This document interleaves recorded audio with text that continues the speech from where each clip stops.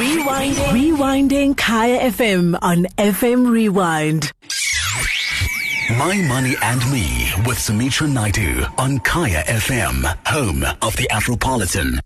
Welcome back. Our woman on the move tonight is Xoliswa Moraka. She is the seasoned business strategist, facilitator, and executive SMME coach with the gift and ability to empower people and organizations to clarify, affirm, and live out their purpose in a way that is meaningful, transformational, and life-giving. She has over 12 years experience in the development sector and has worked with thousands of SMMEs. Xoliswa, thank you very much for joining me this evening. Thank you, Sumitra, and all the KFM listeners for having me. Great stuff. So, I mean, you have such a packed a CV. I mean, there's so many things that you do, but I'd like to find out a little bit more about you and you know how you started and how you got going. I mean, you do quite a bit. You know, you actually look at entrepreneurship, and my understanding from your business is that you basically help people to grow their businesses, to find their purpose, help them, you know, define their businesses and take them through that. Am I right? Yes, definitely right. So I think just from a brief journey about my journey to become an entrepreneur, it all started in 2009 when I left my first corporate gig for the first time. Mm-hmm. And I've had this journey 3 times. So I've left corporate 3 times, but in 2009, that was my first time. And it just was motivated by the fact that I was running a leadership program, that I got into the program as an intern myself. And I think for me, the first gap that I saw was that, and we're recruiting young girls or young people from the township who've never been exposed to a work environment. And we had expected that when they come in, they know how to behave in the workplace and they know what they need to do. And for me, I felt there was a gap. Being a girl that comes from Alex, myself, who studied in the town and getting into the workplace, for me, it was a culture shock, right? And as I went in and I was a manager then recruiting young people again, I saw that the shift wasn't moving. I then decided, you know what, I wanted to go back and I wanted to firstly empower my people. So I went back to Alex. I started my first entrepreneurship gig in Alex, where I trained young people to prepare themselves for the world of work. And it's just been a journey of 12 years of going in and out and working in corporate to change things internally, and then going out and trying to do it as an entrepreneur myself as well. You know, as you said, you grew up in Alexandra Township. I mean, surely that had a huge impact on you growing up and entering the working world. I mean, getting into this program seems to be, you know, the beginning for you. I mean, how important and how did you manage to get into that program? For me, it was part luck and part, obviously, always putting myself. So I've always been a person that puts themselves out there and shows the capability, even from school. So I've always have never been shy to share my talents, to share my gifts, and that those things have really opened up opportunities for me. And I think this particular program that I went into, I don't even know if I applied for it, but for some reason I got an interview and I got in. And 2 years later, I was running the program. You know, so for me, that's just been the journey. And I think just being a young girl who grows up in Alex and who's had a dream bigger than the current environment that I was subscribed to, because I got exposed to certain opportunities. I got exposed to books. So I started reading and I knew that there was a world outside of Alex, and I've always wanted that world. I wanted to be part of that world where people are succeeding and we had dreams that we could achieve. And really for me, it was just a matter of how do I pursue them, and I'm constantly in search of that. How important do you think that is? I mean, you said you went back, right? And you took whatever you learned and you started running the program yourself back in Alexandra. I mean, how important is it? I mean, for young people to have that drive, to have that, want to ask the questions, want to look for more, want to have that inquiring mind, go out there and get it because it's not really going to come to you. How important do you think that is, especially amongst our young people today? It is extremely important, and how we start igniting that desire to want more is when they start seeing people that look like them, people that grew up in the same environment as them, making it, and us going back and saying, you know what, I come from the same environment. I also lived in a one-room house. I also went to school without shoes. You start sharing your story, and you start inspiring the next person to see, to say, I also had a similar experience. So if she can make it, I can make it too. And for me, that's been the most important thing. So I'm very passionate about empowerment, and particularly Black empowerment, where representation for me matters. And when we start seeing Black people or Black entrepreneurs or Black professionals who have grown up in similar environments as us making it, and we're understanding that they've walked a journey and they can share that experience with other people, for me, that's how we start changing the world. And for me, that's the biggest thing that we need to do, is people get... when people are exposed to opportunities, it unlocks a level of saying there's a different world from what I'm exposed to. Oh yes, I mean it's just wanting more. It's like really, really wanting more for yourself, and that actually takes you to the next level. Like, I will go in search of it. I will find it no matter what. I mean, I look at all the things, amongst all the things that you do, and I see designing fit for purpose entrepreneurship. What exactly does that mean? So for me, it's around purposeful entrepreneurship, and I mean, in business we talk about the triple bottom line, and for me, the triple bottom line of a purposeful business is one that gives you a sense of purpose. So it's bigger than just a paycheck. It's saying, what, in the greater scheme of things, what mission is this business serving? What purpose is this business serving, and how does it align to my own life purpose in this world? Because I believe we are not just here to fill in the number. We are here to fulfill a specific mission on this earth. And if we can align our businesses and the work that we do to that particular purpose, we are already on the right track.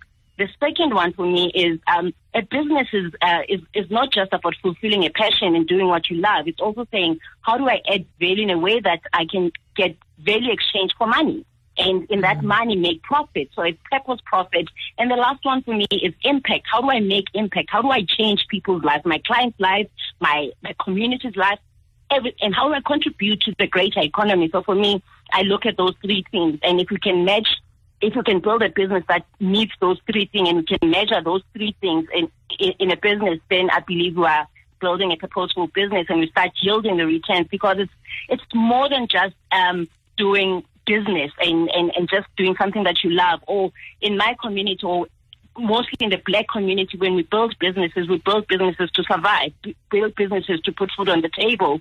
But it can be a greater mission than that, So you need to start understanding, how can this business serve a greater mission than just putting food on the table for me, but creating a business that can really make a significant impact in the economy and in other people's lives. And that's how big businesses grow, essentially, because you start creating a bigger market for yourself. And over the last 12 years, I've learned. I mean, I've failed a couple of times in business, and I feel like I've gotten to the point where there's a model that I'm using, and it's working, and I'm sharing that model with other entrepreneurs, and I'm seeing results out of it. For me, when I look at your business, for me, part of it is inspiration, inspiring people and motivating them to get going. But a big part of your business is also changing people's mindset. So it's not only about looking at profit, it's looking at purpose as well. Why are you doing this? What kind of benefit is it giving the next person as opposed to yourself in your own pocket? This must be really challenging. Do you find that? It is challenging because, I mean, especially in the market, in a South African market context, is that when we talk about entrepreneurship, people automatically think about registering a business, and everyone will think, no, as long as I have a tax clearance and I've got a registered business, I'm good to go. And a lot of us are missing why we are doing this business. And when you're missing why you're doing this business, when things get tough and you don't have a specific plan of what it is that you're building, there's nothing to fall back on. There's nothing to go review.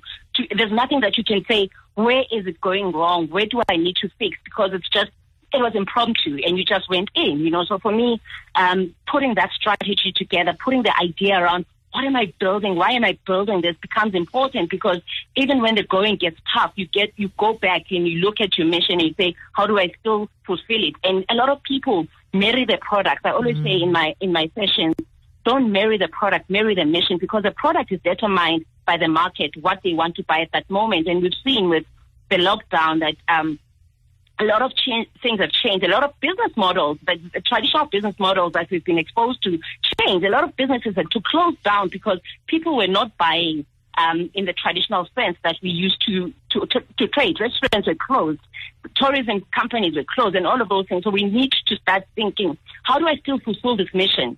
You know, my business mission is growing people and growing businesses of value into assets of value. How do I fulfill this this mission? How do I create a product that is aligned with that mission? So for me, that work becomes important, whether you are starting or whether you are looking at growing that business, because then you start attracting opportunities that are aligned to that mission. And instead of selling a product, you start selling a mission, and it becomes a complete game changer for most entrepreneurs.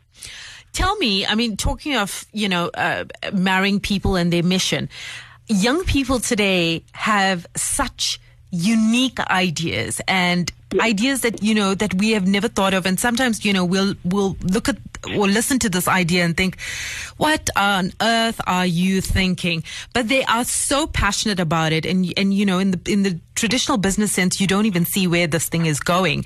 But how do you actually help them turn that idea into a meaningful business, one that actually does pay a profit? Because sometimes, these ideas that come out of their head is just so far-fetched, and you don't know how to actually manage those two. But the reality is we live in a very different world, and young people are coming up with such different things today. Definitely. So I think for me, Mitra, there's a number of businesses that did not exist 10 years ago, and we did not imagine that such businesses could exist. So you are always going to create an element of innovation in new businesses that are forming, especially because the culture of work, the culture of how we do business is also changing and it's evolving. So you want to be open to that solution being presented, but also you want to also apply the traditional elements of building a business. So you want to create a strategy. You want to understand the feasibility and the viability of this business. There's a number of factors that affect whether a business is going to fly or not fly, and timing sometimes is one of it. So a lot of times young people or anyone can come up with a business, but it's the wrong time for it, So it might exist. It might be relevant in the next 3 years or whatever. So it's saying, what do you do if we know that the issue here is timing, is that the market is not ready, but it's been tested somewhere else? Do you want to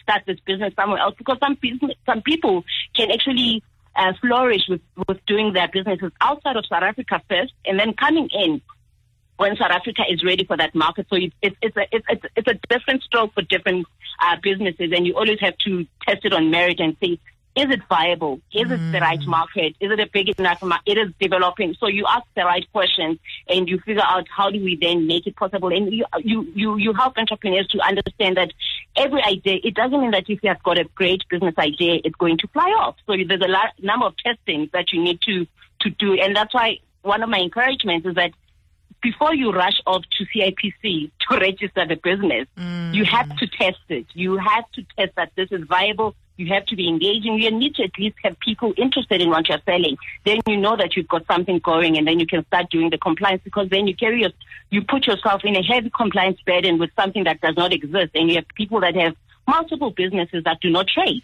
So for me, it's you have to apply the principles of starting and growing a business with everything that you start. I always say that people often have really great ideas, and they don't necessarily have the business acumen, and there needs to be a lot more. There needs to be more organizations like yours to actually help people, hold their hand and show them how to actually start a business. Definitely.